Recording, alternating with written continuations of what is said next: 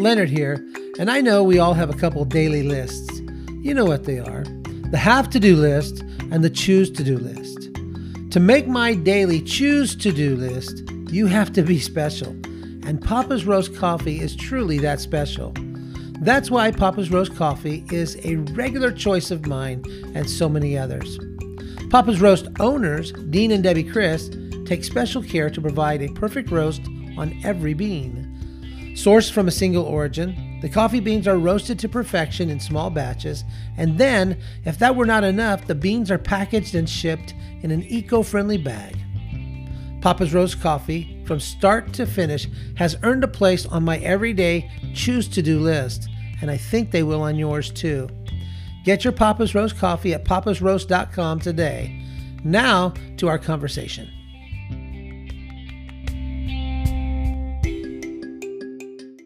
Hey, welcome to Say Yes and Become. I'm your host, Leonard Lee, and I am really excited about my friend coming on our podcast today. His name is Jason Sautel, and Jason and I have been friends for a few years now. And I want to say this about him. He can go ahead and deflect it all later on, however he wants.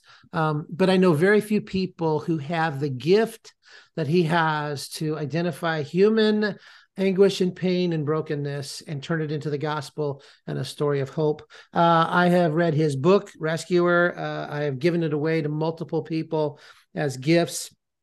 And I'm just really honored that he's here. Beyond that, here's what Jason is. Jason is a friend.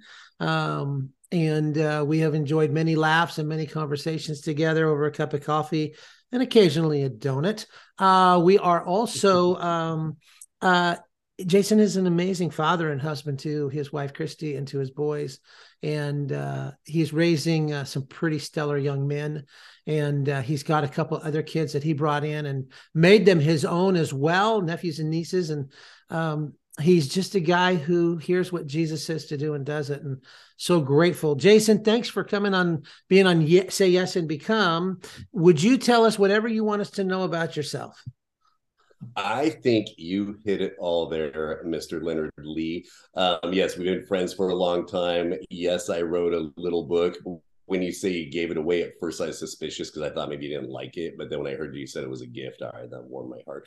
I'm just out here in California where we first met, and it's such a blessing to be on this show. Besides that, I used to be a fireman. Now I'm an author, speaker, podcaster, and hangouter at the beacher kind of guy. So there you go. Excellent. Excellent. So, Jason, the premise of our show is simply this: we are what we say yes to. And when we say yes to the beach, we end up surfers. And when we say yes to too many donuts, we end up, a well-rounded person. And so God knows that. And he says to us, would you come be my friend? Come be close to me. And would you join me? Because I have a lot of stuff I want done in this world. And so I always start the show, and to just kind of let it take us wherever we want to go, is I think there's some significant places in which you said yes to God, and that influenced the course of your life. And so could you give us whatever you want to share about that question? What are some yeses you said, and how has that shaped you? Well, I would have to say the first yes was coming onto this podcast, bro. No, I'm just kidding. Well, I'm not kidding. It's a good thing. I think my first yes came from just so many years of saying no and running from God. Spending my first 28 years, I never hated him. I never shook a fist at him. I just never acknowledged him because I was so full of emptiness, loneliness, and hate. And I tried to fill myself full of everything that this world said would make me feel better. And it never worked. And it's not going to work for anyone. And we all know that. And so the day I turned to him and finally said, yes, I'm all in, that's it. Because we talk about loving God. I'm also a huge believer from walking in the darkness for so long that we also need to stop and let God love us, Love and that. once I let God love me through the people around me, through the people he put in my life, through the experiences he let me have, that's when I said yes, because I saw goodness in all the darkness that I was walking through. So just saying yes to his love and letting him love me is probably the greatest yes I've ever said. Wow. You know what? I know your story because you've told it to me. I know your story because you've written it out, and I've read it, and I've also listened to it.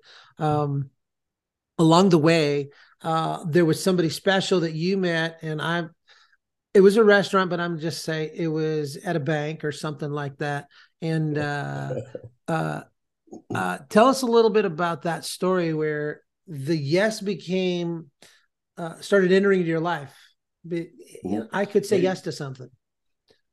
Go ahead. Right. So where it came was I was at a point in my life as an Oakland firefighter where, like I mentioned before, I was trying to fill myself with the fire department, my work, my busyness, helping other people.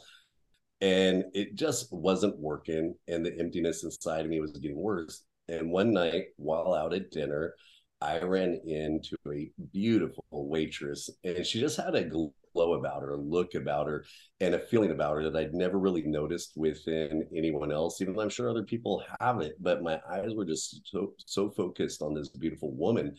And when we started talking, I was just like, wow, because even in the most minute little areas, the way that she was talking and acting lined up, meaning like if a kid dropped a fork, she went down, picked it up, and would bring him another one and smile, not just because it was her duties as a waitress. It was just something different, like she'd been called to serve other people. And it kind of made me start reflecting that, wow, I was called to serve other people too. But for my entire life, I was serving because I wanted to serve, not because I was called to serve. So I noticed something within her. And again, this didn't all just come to me snap of the fingers at the moment. This is looking back into it now. And that woman, a couple years later, finally said yes to my, I think, 8th or 9th marriage proposal. And we've been married for 20 years now. And her name is Christy. Well, so persistence is a virtue. Yes. Yeah. Definitely. Some call it stalking. I call it persistence, Persistence doesn't come with a felony charge. So, you're good to Well, go 20 there. years ago, it didn't. 20 years ago.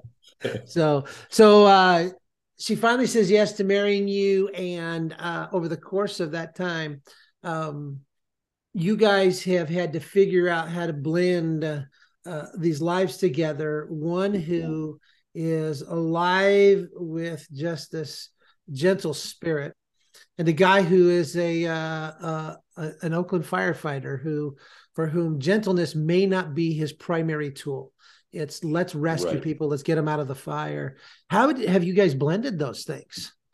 Well, I kind of like, the multiple conversations we have.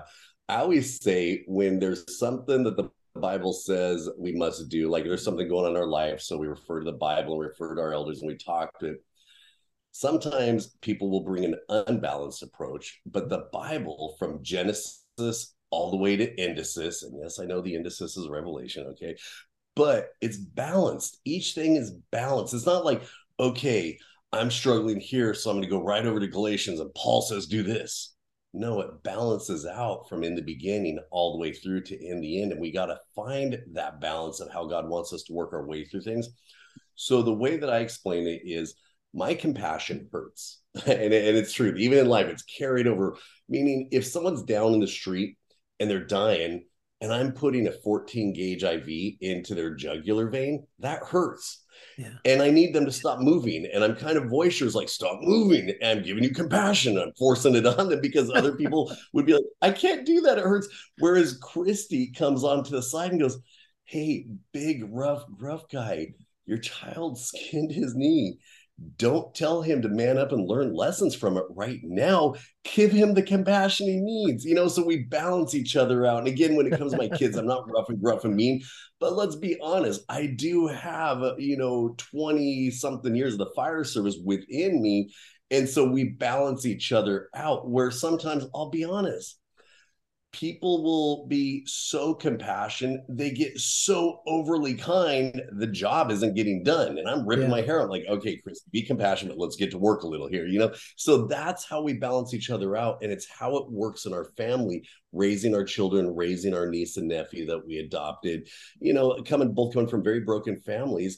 God partnered the two of us up so we could balance one another out and go through the ministry he's given us in a way I think honors him. And I think that's how it works best for our family. You know what? I have actually seen that. And so I would agree with you. We always tell people that compassion is a combination of three things, and it always leads to something. It's a combination of God's perfect love, his righteous anger and the knowledge of what to do.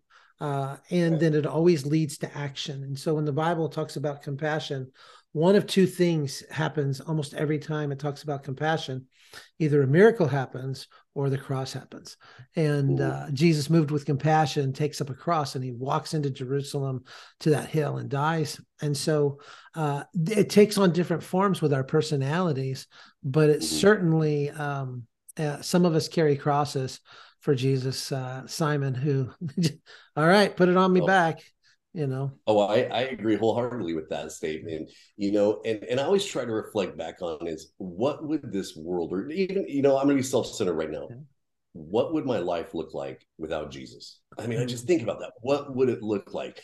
And I know what it looks like because I lived that way for so long, that when it comes to taking upon the cross, I want to say this humbly, but I'm like, I'm all in, because I was in such a dark place for so long that now being in a place of light, I just can't not but serve him and carry whatever he gives me, and it's just a beautiful place to be. And it's doing it in a way that honors him, loves him, and shows that I just am full of his love. So I love how you look at it there. That's huge. There's a lot of process to it, isn't it? There's a lot. It's just, we could go 10 hours on how to obey God. And, that's not what we're here for and stuff. But the other thing I'll say is, when you and I first met, I was a long time in the journey of my faith. And again, there too, it was balancing, because I'm looking at Reformed theology and this theology and this theology. And I think sometimes we get so locked up in theology that we lose the true mission that we're called to, and lately I've just been trying to reflect back onto it, man.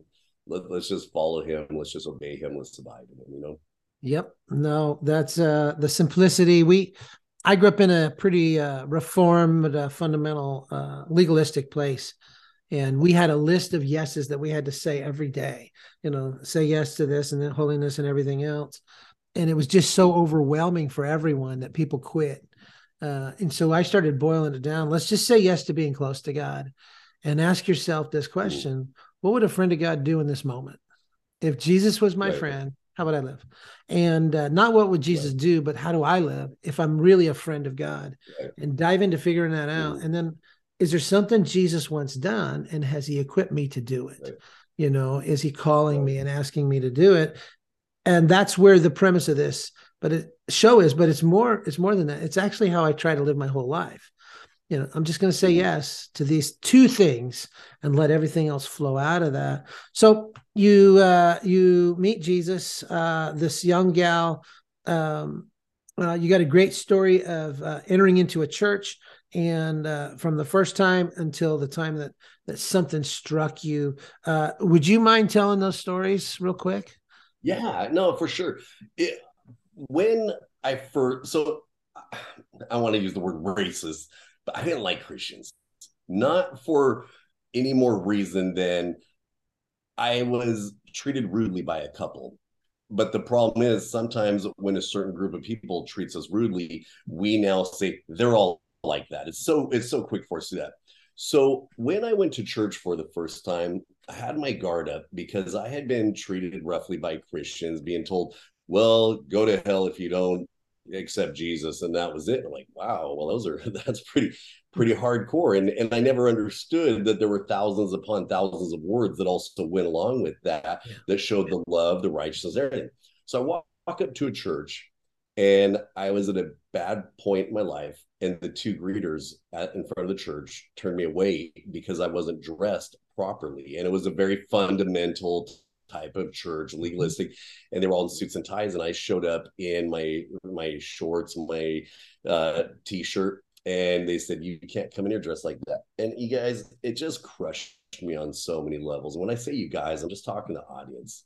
Just watch how we talk to non-believers or believers alike, because you don't know where they're at that point in their life. And at that moment, I was a highly decorated Oakland firefighter. I had awards hanging on my walls. I was given a medal, but I was at the lowest point in my life, and I was being told I wasn't good enough to get inside to get some of the goodness they had. It's like these guys were the curtain. They were the walls put back up. And Leonard, it crushed me to my soul when that happened to me. And it made me actually turn away and want to take my life. And I don't want to go too far there and get too rough in that area, but it was really rough. So when people hear the full story or read the story or see it coming out in the movie that's going to be coming up, what I tell them is don't get mad at those two guys. I'm not mad at them. What I want people to do is hold that story up as a mirror and look into their life and see if there's anything they are doing to turn people away from their own local church or the faith as a whole.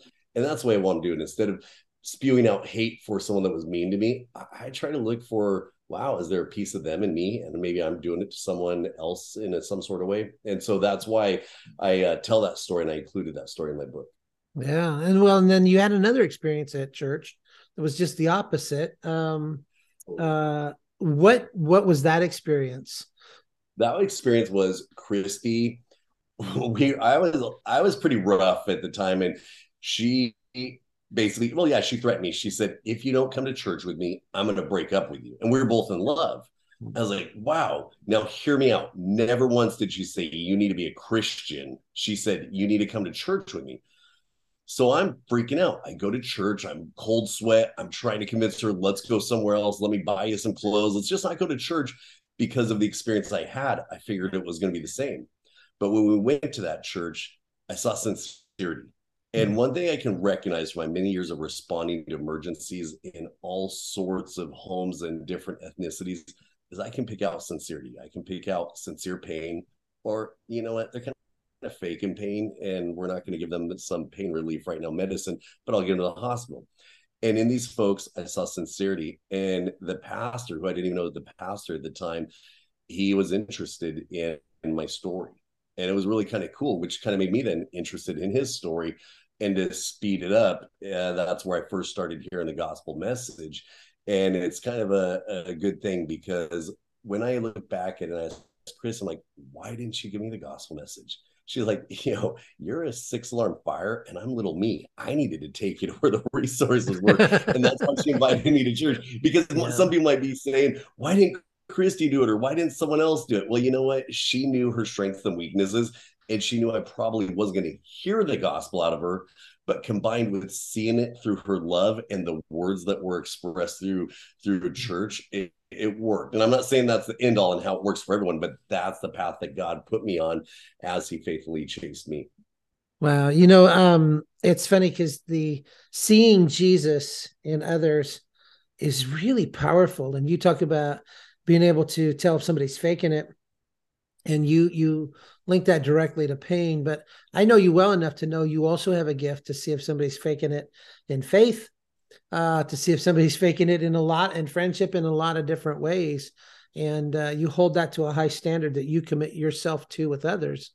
And so you see the gospel in Christy, and now you're in a church where you look around and there's an authentic community of people that say, God's doing something here. And what was it in that community that communicated authenticity to you? That's an awesome question. And again, I always take things back to the firehouse. And in the firehouse, we could always see an authentic leader, meaning he was righteously appointed by God for the position he was in, and he was leading us in a way that you could just see was like, wow, you can't describe it, but you can see it and feel it when you're on the fire ground. Right. Then we would also have an appointed, notice the word righteous, because I'm not saying it's someone who recognized that was their calling from God, but a person was appointed to be our leader. And you could see all of their learning was they were doing everything they could to follow what the book says. And they were struggling. And then when it didn't work out, they'd puff up and use their authority to kind of exert control over us. And I was actually in a church like that, but that's a whole nother story. Right. So anyways, when I recognize that, in the firehouse, I also bring it into the world. And when I looked at this person on stage, I didn't see this glow at him. I didn't see this. I just saw a leader that knew he had been called, was working hard to stay within his calling, but it flowed naturally because it was something higher than him. It wasn't like, oh, me, Jason, I was called to be a fireman. God called me to be a fireman. Now I'm going to use all the gifts and abilities he gave me to bless others. Well, I recognize that from this gentleman in that church. And that's what gave it the authenticity. So it's kind of hard to explain, but I hope that example kind of helps out a little. No, that does. You speak of something powerful. The influence a leader has on a community, that, when the community of firemen in the firehouse have a leader that is authentic, the whole firehouse is impacted. Right. When a church has a leader that is authentic and committed and called to be in that spot, it affects the whole church and creates an atmosphere. So now you're in this atmosphere. The pastor, if I'm telling a little of your story that you didn't tell, forgive me. The pastor connects with you. He says some words to you that, how did those words break through your history? You know what it broke through was, it's so hard, I think, from the human mindset, and I don't want to get all Calvinistic here, whatever, but the true, way of thinking of, it's all about me. I'm self-centered, the depraved thing that I was given all this stuff. He changed it when he started grilling me, because he knew he could after we connected over tea, which I call beer, but for the folks out there, we'll call it tea. We connected, and he looked at me and he said, "Tell me about the fire department. Why are you there?" I said, "I love helping people." He's also, "You love helping me?" I'm like, "Yeah." He's like, "What about going to a burning building?" Man, it's just going into a burning building. Number one, I'm an adrenaline junkie, but number two, I get to help people. Like, okay, the key word here is I. Dude, and that hit me so hard, because in the fire department, if a guy would use the term, "I did this, I did that, dude, we'd set him a table for one and be like, "Okay, hang out over there until you learn to be part of the crew," okay, and stuff. And he's all, "Jason, hear me out." He's all, "You're doing everything to benefit you. Have you ever thought that you've been called for this, and that you're working for him?" And he didn't say God and Jesus and all this. I'm like, "What do you mean?" He's all, "Well, basically put you're self-centered." And I started getting a little mad. I'm like, "I'm self-centered. You're self-centered." But he just broke the gap, saying, "Jason, hear me out, that if you do everything, you're the maker of your universe, all this stuff that you've talked about, meaning I've talked about, that I've failed on. But if God gives it to you, he's going to walk you through it. And if a failing happens, he's also going to teach you something through that." So yes, you are doing good things, but they're being poured into you to be done from God. And I want you to recognize that's why you're doing it. Give him the glory and stop being so self-centered. And I know that sounds hardcore and stuff, but I needed to hear that at that point in my life. Because there was an idolization that he recognized I had for the fire department, an idolization I had for myself, an idolization I had for this world. And he had to basically shake that world up and show me God in that conversation. Mm-hmm. One of the conversations I have frequently with guys that I mentor is that when you ascribe nobility to your good works, you're prideful. I do these things because I'm a good guy and I'm noble.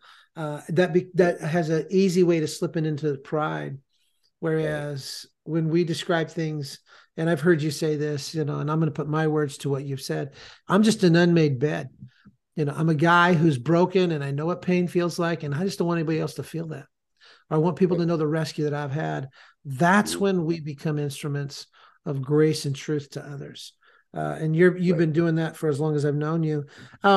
So you have this confrontation or conversation that was abrupt and blunt, and you needed to hear that. You trusted Jesus. You and Christy got married, and from that point on, everything has been perfect, right? Oh, dude, so perfect, man. I mean, there's unicorns running around my house, farting pixie dust. I mean, everything around here is beautiful. Sorry, I do. A lot of it. So, anyways, let's break it down.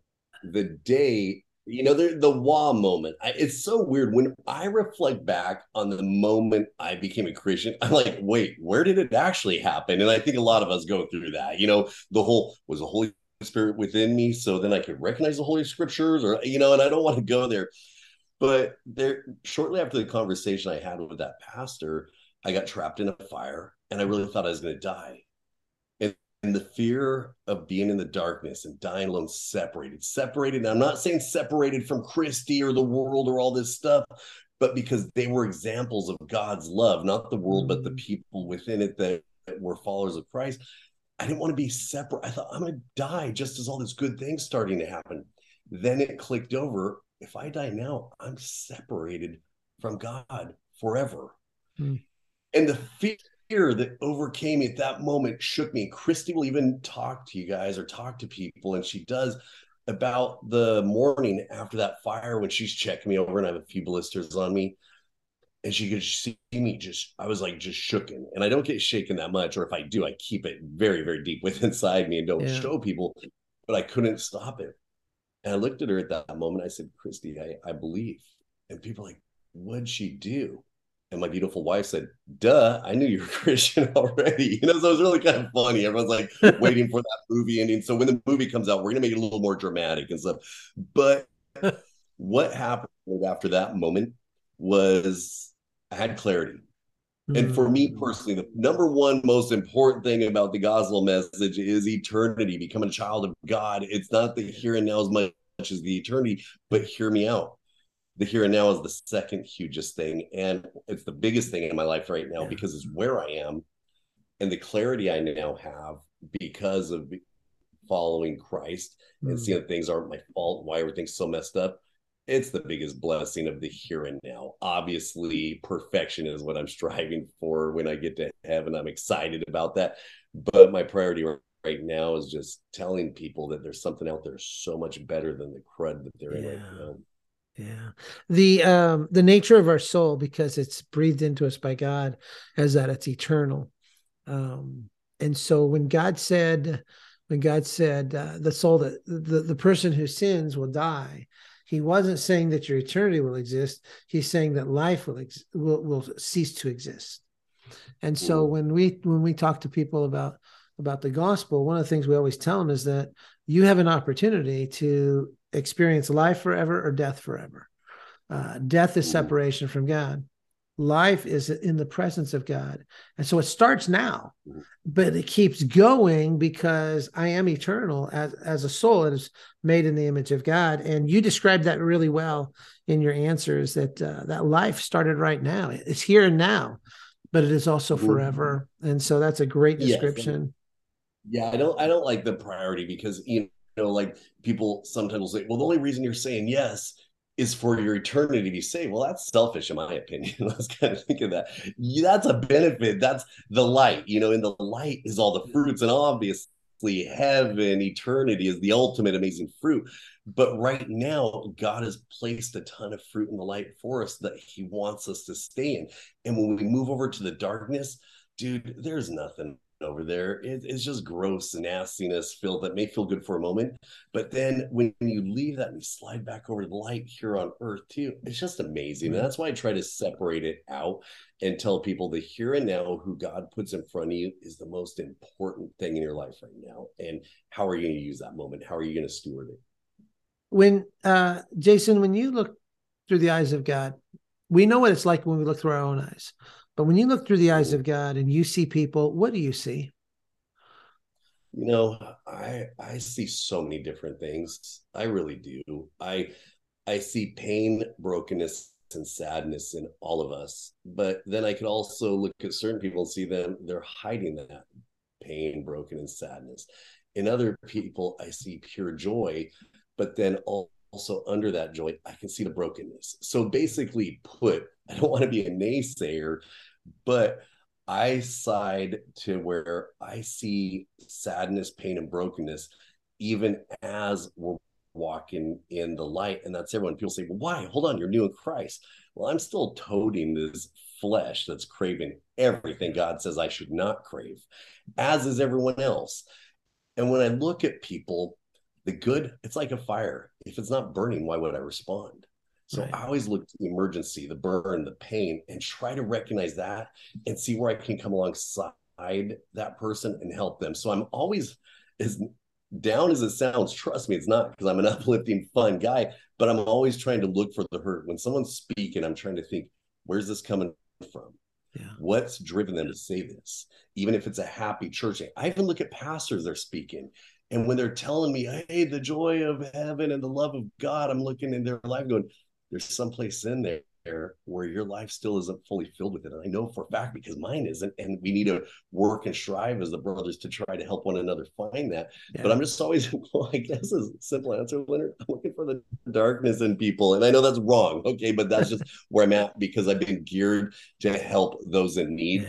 I have not been geared to help those who are doing fine. You have said, you've said in the past, that you know people are broken. And I'm hearing what you're saying, and I'm gonna put words in your mouth. If you don't like them, just spit them out, like you've never Yeah, done that before. do.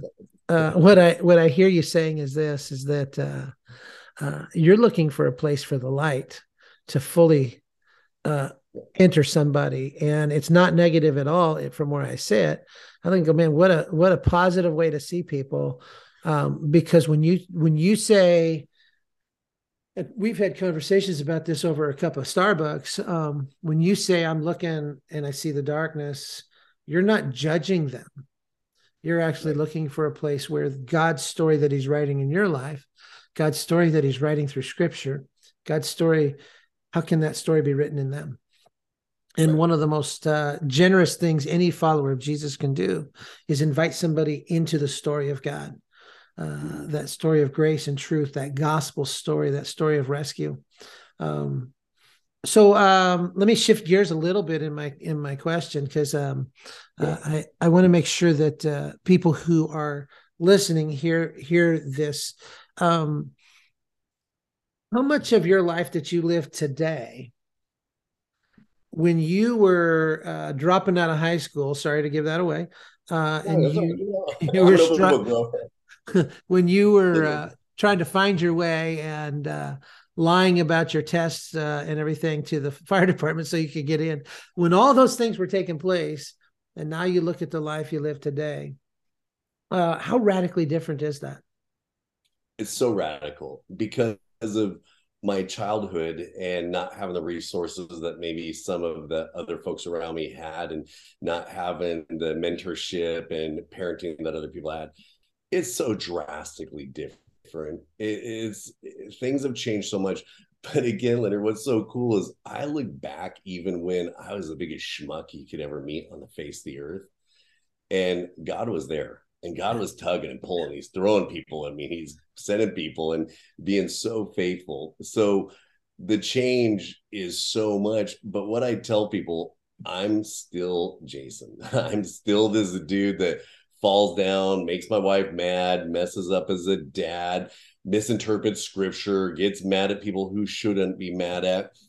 That's normal, dude. That's still within me. But the difference between then and now is this little thing called repentance that I make change. When I Mm, recognize, or God makes yeah. it very clear to me I was wrong, He gives me a chance to change my ways, apologize, and make it better. Where before I was a Christian, dude, I stayed angry, I stayed mad, and I never changed my ways. So that's the difference Mm, now. Is I changed over to becoming new, but as I'm also growing in Christ and fighting the good fight to the bitter end, and when I fail, I still get to repent, say sorry, yeah. and make things right. And that's a big change for me now from where I used to be.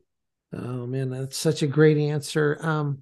Too often in the world that we live in, and we've shared some circles that are pretty harsh. Repent always sounds like such an angry word. It's like Mm-hmm. somebody, you don't even hear people say it kindly, but the word repent simply means to turn and go the other way. Right. And what if it was a gentle word? What if it was a tender, compassionate word and a pleading almost? You are on the wrong road and you need to Right. turn around. Um, Right. if Well, because it's been used wrong in the church sometimes. I don't want to go too far off this, but when it's repentance, like, and I want to say all pastors, but they'll repent, change your ways. Well, my thing is, let's go back to that balanced approach. Pastor, how are you supposed to approach someone who's older than you? yeah, How are you supposed to approach someone who's younger than you? yeah, How are you supposed to show them repentance as opposed to telling? I hate telling. I hate that word telling. On mm-hmm, the fire ground, I'll bark an order at you, but that's a whole different ball game. right, But telling people you need change, show them. Show me, walk with me, show me how, and do it in a fatherly, a motherly, childlike way, because that's the way the Bible says we're supposed to approach it when we're dealing with these folks. So Yeah. sorry, I just had to throw that out No, there, no, bro. And that's from exactly personal, where I was going. Because I think people respond to that differently, but they expect the other. We go to church and we expect somebody to grab us by the scruff of the neck and say, "You better repent." Sinners in the hands of an angry God, kind of a deal. When we have a father who is gentle and tender, who says, "Listen, I've given everything for you.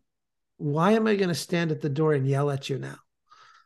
You know, right? come home, Yeah, come home. You're welcome. I've already got a ring and a robe ready for you.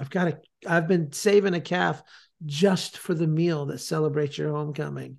And I just right. love that you model that well, except when pastors make you mad. Yeah, don't do that. No, I'm joking. I'm joking. And I've worked on that. But the way I look at it like this, Leonard, is imagine if I show up on the fire engine and someone's having, I wouldn't say a medical emergency. It's an emergency to them, but to me, it's a whole lot of nothing. Mm-hmm. They need a few stitches. Well, imagine if I said to them when the ambulance pulled up, get in the ambulance. Yeah. Well, that's right. I'm giving them more. I need to get in the ambulance. But hear me out on this.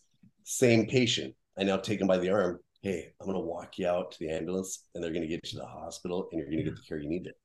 Yeah. I just ordered them out to the ambulance too. I just didn't say it in a rough, get in the ambulance. That's a jerk move. But when I Yeah. walk them out to the ambulance and I put them in there, and then before I close the doors, I say, hey, they're going to take you to the care that you need, Yeah. bro. That's where differences are made. And that's where my struggle is in life is I don't like it when people just bark at other people when they're hurting. And like I said, everyone's hurting. Everyone is hurting. Yeah.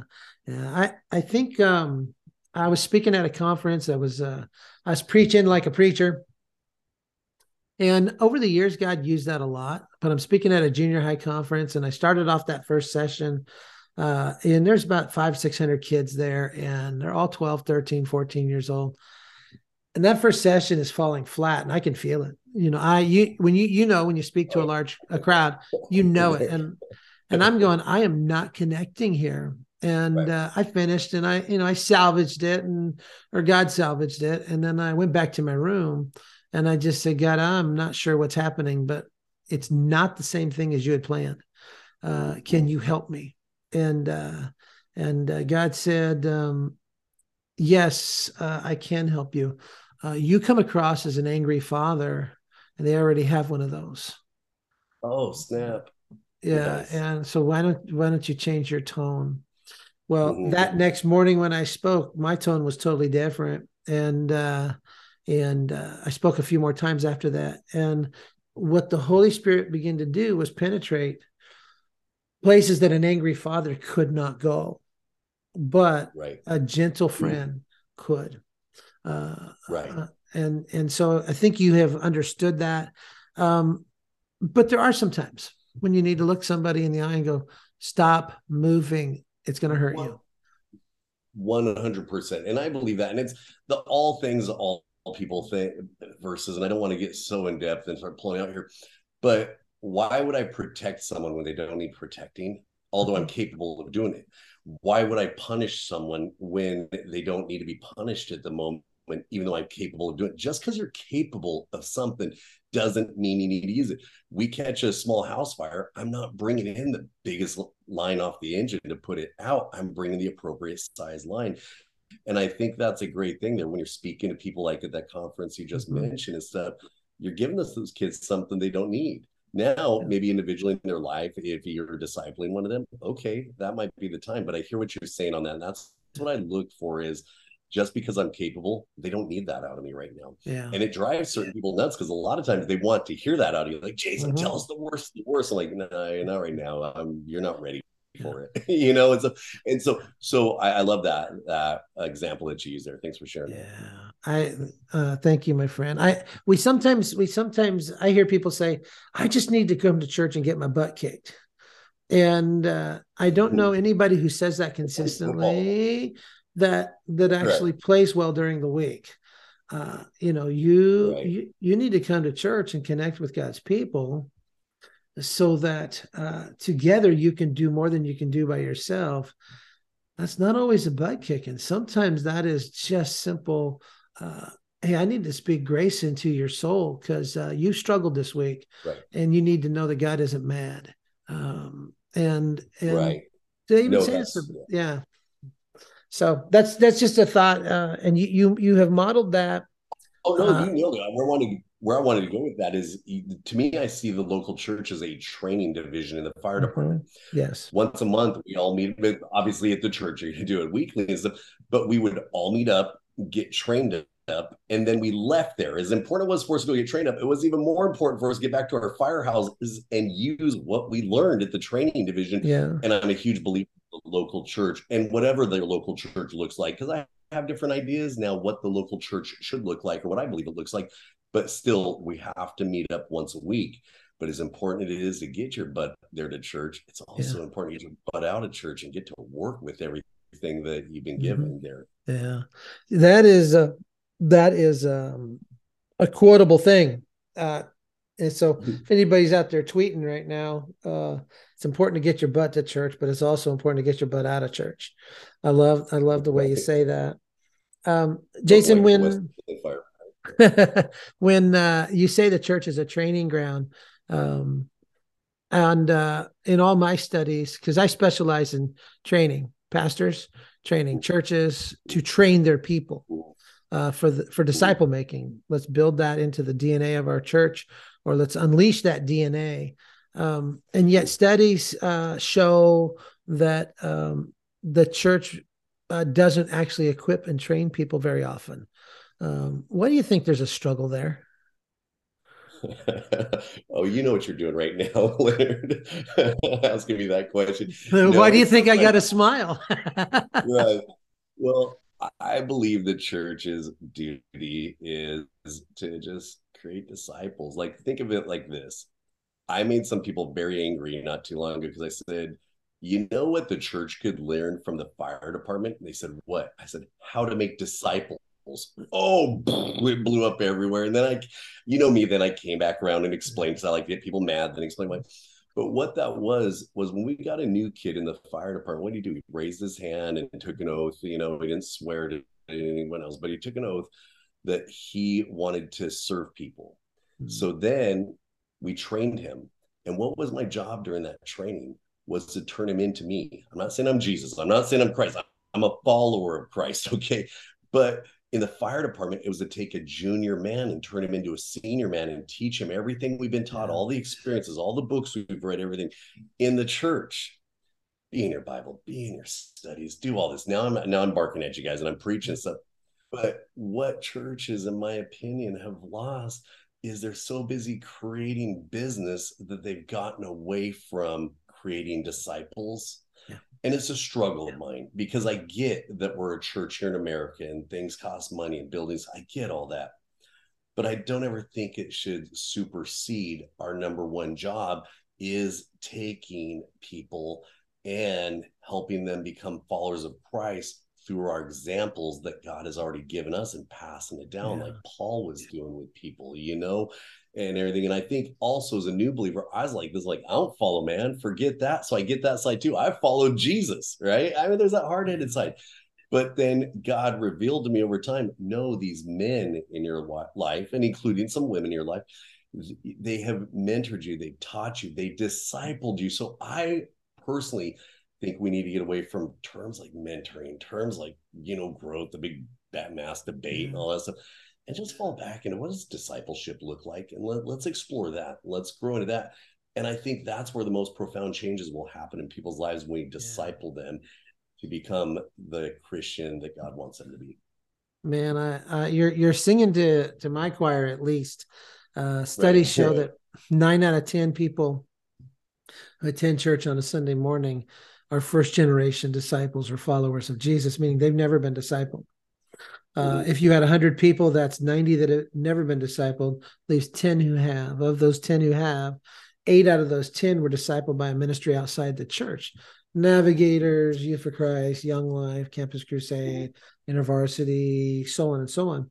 And while I don't consider those people extra church, they're the body of Christ, but their ministry is specifically designed for something than the gathering.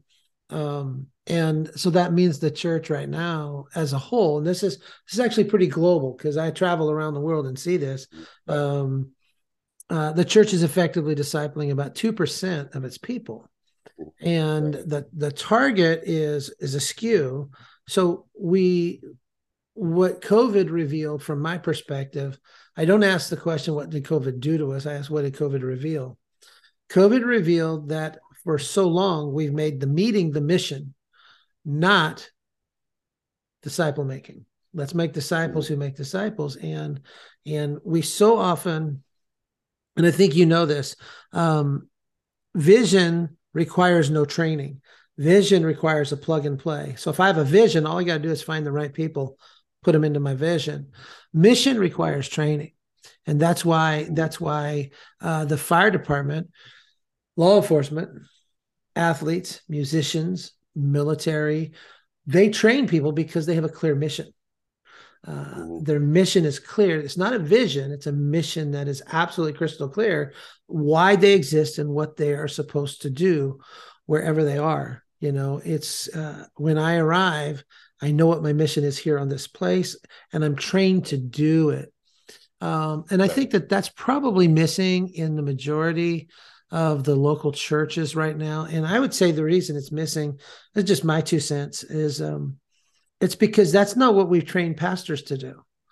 Our culture has trained pastors to grow a bigger meeting, to have great meetings, to be the chief theologian. I've gone through Bible school all the way to its highest level, and I was trained to be the chief theologian in my church. I was not trained to make disciples who make disciples.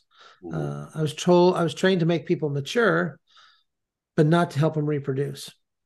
And so what I shifted years and years ago was, let's build disciples who build disciples who build disciples, and trust the maturity is not a goal, but a byproduct. As they move through this journey of following Jesus, they will mature. Just like when you and Christy met, the love that you share today is much more mature than it was when it started. And we hope. And the love that I have with Jesus, not on Thursdays, but the love that I have for Jesus, because I have joined him in what he wants done, has allowed that love to mature. But it's not, it stops short when I say maturity is my goal, because, well, now that I'm mature, what else do I do? And how do you measure that? Right. And so on. But anyhow, so as you are walking through this journey now, you have found Jesus, or he found you. You've married an amazing woman, and I would 100% agree with you. Everything I know about Christy is good. God's put you, and he's given you a completely different life than you've had. Can you tell anybody listening a little bit about the ministry you have today? And I want you to tell them a little bit about this, because this is an amazing. It's a Jesus story, is what it is. It's a Jesus story told through somebody who bears the image of God. And I listened to it, and I've read it both. And I don't give away a lot of books. But I've given this away to quite a few people who I just simply say, this is a Jesus story told in a way that it's going to become your story if you listen well. So tell us what it is, how God is using, what's he got you up to in this time frame? Well, first off, thanks for saying that, man. The hardest part about writing a book, especially a memoir, is you're opening your life up to everyone. Mm-hmm. And I'll be honest, I wasn't mature enough the day I wrote that. My God made me mature through it. Okay. Because there's a lot of people will enter your life, and now that they're have tools formed against you from your past and everything, they'll come at you. But now it's like, okay, no big deal. But anyways, thank you for saying things about, writing my book and memoir. Where is my ministry now? I'm going to break that down for you in a couple different things. I have a far-reaching ministry, which is done online, done through books. There's I'm going to be writing devotionals now through Dayspring. There's going to be a movie coming out in a couple of years about the rescuer and the story of the life that God has given me. That's all far-reaching. It's cool. It's fun, but There's a rumor, Jason, going out around right now that you put the timeline of the movie out a couple years because by then I'll be too old to play your part. yeah, I think you'd play the perfect part of that homeless guy. No, I'm just joking. Or if we bring Santa Claus into the equation, since as we're talking about Christmas, no. Yeah. But yeah, so that's far reaching. And the way I look at it, if someone can walk away from a story of testimony, walk away from something feeling positive, feeling a change, and then God can use that in some way, shape, or form to help them either grow closer to him, his son, or draw them to him. Hey, praise God. That's awesome. That's my far reaching ministry. And it's a fun but challenging one, as you know. Yeah. Now, people say, what's your local ministry look like? Well, lately, I don't show that anymore. I've actually huddled in when it comes to my local ministry because it's just that, it's local. So locally, what do? I disciple two guys. I meet up with them, I chat with them, and I'm making a positive impact in their life. And that's my local ministry.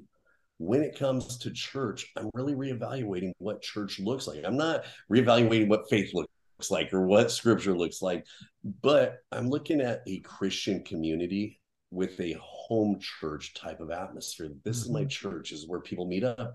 But man, I have these amazing churches a half block away from me or a few miles away from me where I can also meet up and train up and learn from their elders, but have a select group of elders.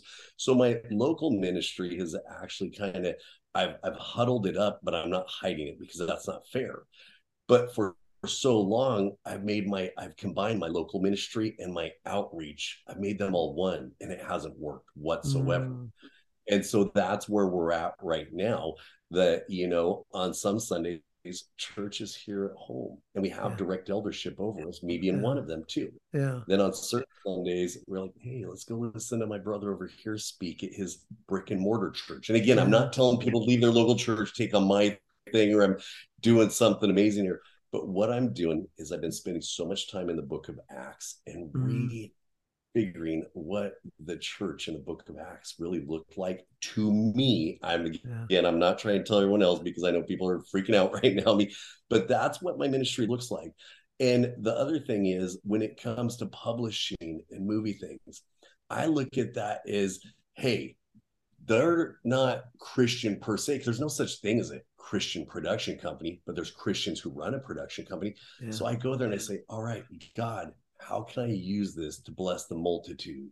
How can I use this and steward it in a way that you want me to? That is going to continue the mission that you've given me. Then once I'm done with that, I come home and I hang out with my local family. So that's where I'm at in ministry right now and stuff. So I love that. I think those are healthy expressions of listening to God.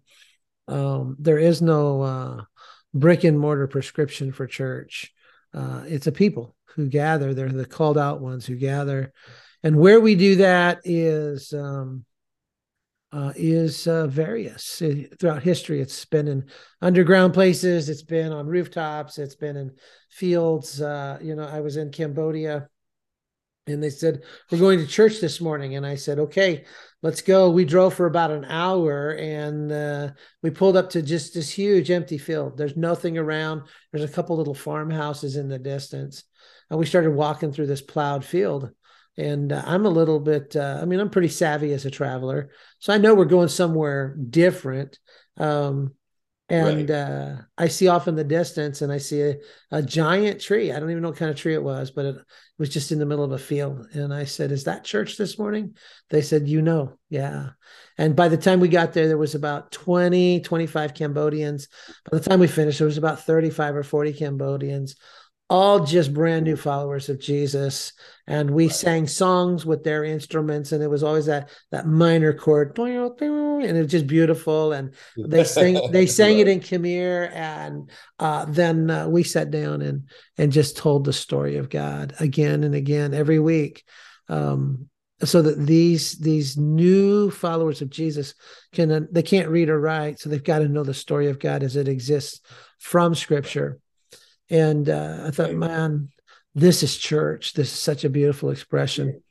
And Well, that's what's so amazing is I want to cut you off, but you're right. It's so amazing because when you look at worship and the way that we worship together, it's balanced. It doesn't all have to be in song alone. There's so right, many other ways to worship together, you know. And yeah. so I love that, man. I love that. It's so awesome.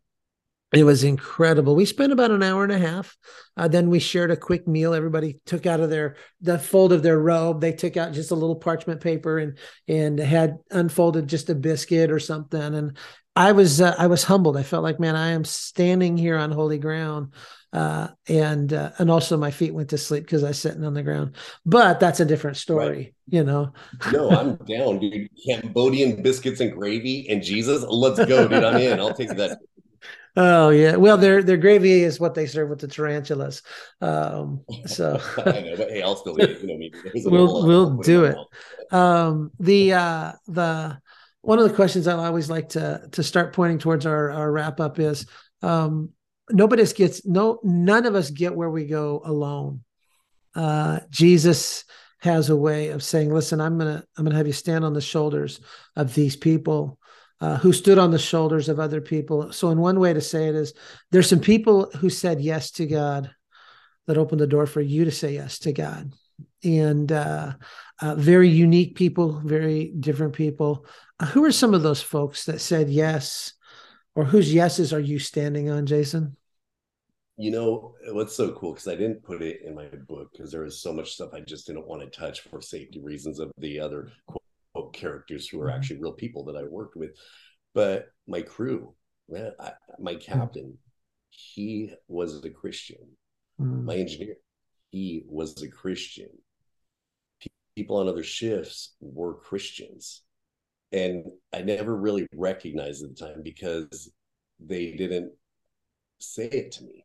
Right. Now, the Christians in the fire department who did, well, my nickname was the demon seed, and I would push them away.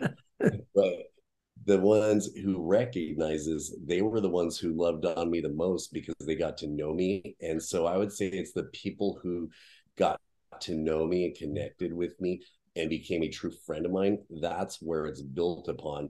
It's not the loud, outwardly spoken Christians. Now, Mm, again, I just put it into context here. The loud, outwardly spoken Christians, I love y'all too. Okay, I want to be clear, but that is what worked for me because I'm a man of, not a man of action. I'm a man that likes to see action, and yeah. I need to see action before I believe what people Yeah. are saying. Yeah. You describe at times you experienced a lot of anger growing up from other people.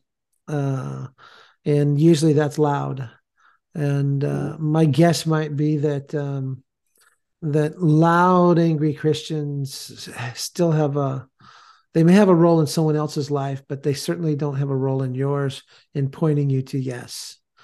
Yeah. Um, I think there's a time for loud and angry, but that's always been on the fire ground when I'm kicking in a door and yeah, yelling at a new freaking ladder to the window.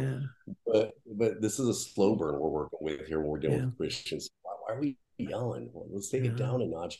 You know, is there heaven? Yes. Is there hell? Yes. Does hell suck? Yes, it does. Do I believe in it? 100%. But you guys, let's slow it down just a notch and just yeah, love on people. And that's yeah. where I'm at right now. Call it maturity, call it stupidity. It's just where I'm at right now. No, it's a good place to be because I think God brought you there. We say what we I'm loud with my team, but I'm Mhm. not loud with the people we serve. I might say to my team, "This is urgent. Let's raise the bar of your urgency. Totally. Let's be Totally. direct. You need to get that right there. That's it's too much is at stake for you to phone it For in." sure. For But sure. when I'm serving somebody out there, I'm not loud typically, um, unless I'm trying to snatch them directly from peril, Right. and that. Right. But people see through and they go, "That's authentic. That's No, authentic." well, I hear that. It's like when I'm training a new paramedic intern Uh, how to start IVs, and he's not getting. I start yelling at him, not around anyone else, but in turn, like, mhm. bro, if you don't get this IV in it, that lady's gonna die, and you're getting paid to save her life. So freaking pull it together. Right. Now, would you ever say that to a paramedic who is treating an 80-year-old woman? Heck, to the no. Yeah. Time and place, That's and right. yeah, you and I have conversations on that. That's why Yeah. I get weird when I see certain things online because I'm like, that's a great seminary message. Why are you preaching that to the general public? Yeah. Yeah. So what, different people hear God differently. And I always ask this question: um, what is something that you could say? Uh, and I'll put it this way: you can change it because I don't think you'll like the phrase. What's a pro tip for helping somebody else go? Man, that's what God sounds like. Uh, because this is how I hear Him. Now I can share this thing of how I hear God. How would you encourage somebody to hear the voice of God? Shut the hell up is what we need to do. Sorry about that. It's going to be deleted. No, I it's honestly not. believe that because I'm a doctor is we need to just truly not in a hallmarkish movie sort of way or a christiany sort of way. We just need to silence ourselves and silence the world around us and learn how to focus on Jesus in Mm, silence, and that's where you're going to hear his voice. And then obviously I say make sure what you're hearing lines up with his written word, because I've had God many a time tell me to move to Hollywood and go live that lifestyle, but that's not God when I open up my Bible. yeah, But when I truly sit and I focus on the face of God, which I believe when we open up the Holy Scriptures, we're staring right into his face. And yeah, then we meditate on his word and we sit silent with him. That's where he speaks to us. And that's yeah. my honest opinion. Man, I love that. That is such good input for anyone listening. Be still and know that I'm God. Sometimes Or you we, can use Jason Sautel's version of "Shut the heck up." Remember that one too. well, yes, I like both of them. One's Hebrew, one's not. You decide. um, uh, we're going to wrap this up. I'm going to ask you this question: is there anything else that you'd want to say to anybody listening? The majority of folks who are listening follow Jesus to one degree or another. They've been beaten down. They've been running on a treadmill of life. Um, you're a man who has, uh, through the grace and the goodness of God, been rescued and been set on a different place, different path. You're doing something that God gifted you for, maybe even before the foundation of the world.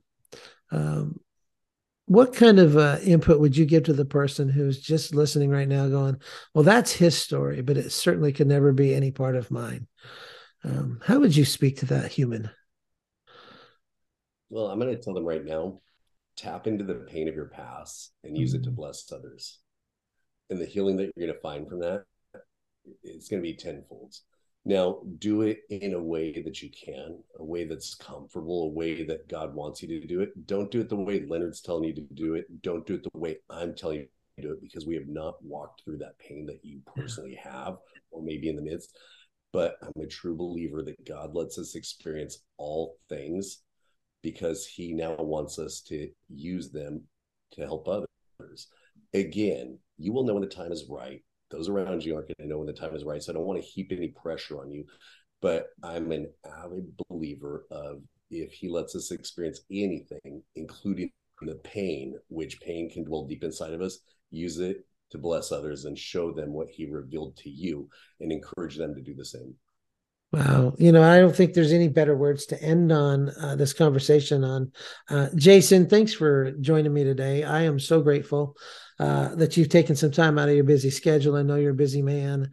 I miss having coffee with you. And next time I get out and do some deep sea fishing, I'll bring you some crab and some other fish too. And We'll try to get a time that works out best for us because each time it's like you're busy, I'm busy, and it's been kind of crazy. But bro, I so appreciate you and everyone at the podcast for having me on. I'm so excited to see how God is going to use this episode, brother. Thanks for having me on. absolutely. Hey, God bless you, my friend. And I can't wait till we're sitting face to face.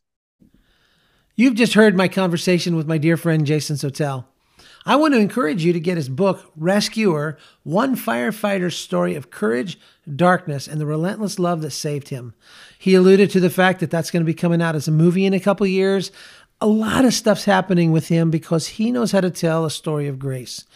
If you want this book, if you have a first responder in your family or in your circle of friends, you want to get this book for them and you want to read it yourself. You can get it wherever books are sold, Amazon and all the other book stores. So grab one today.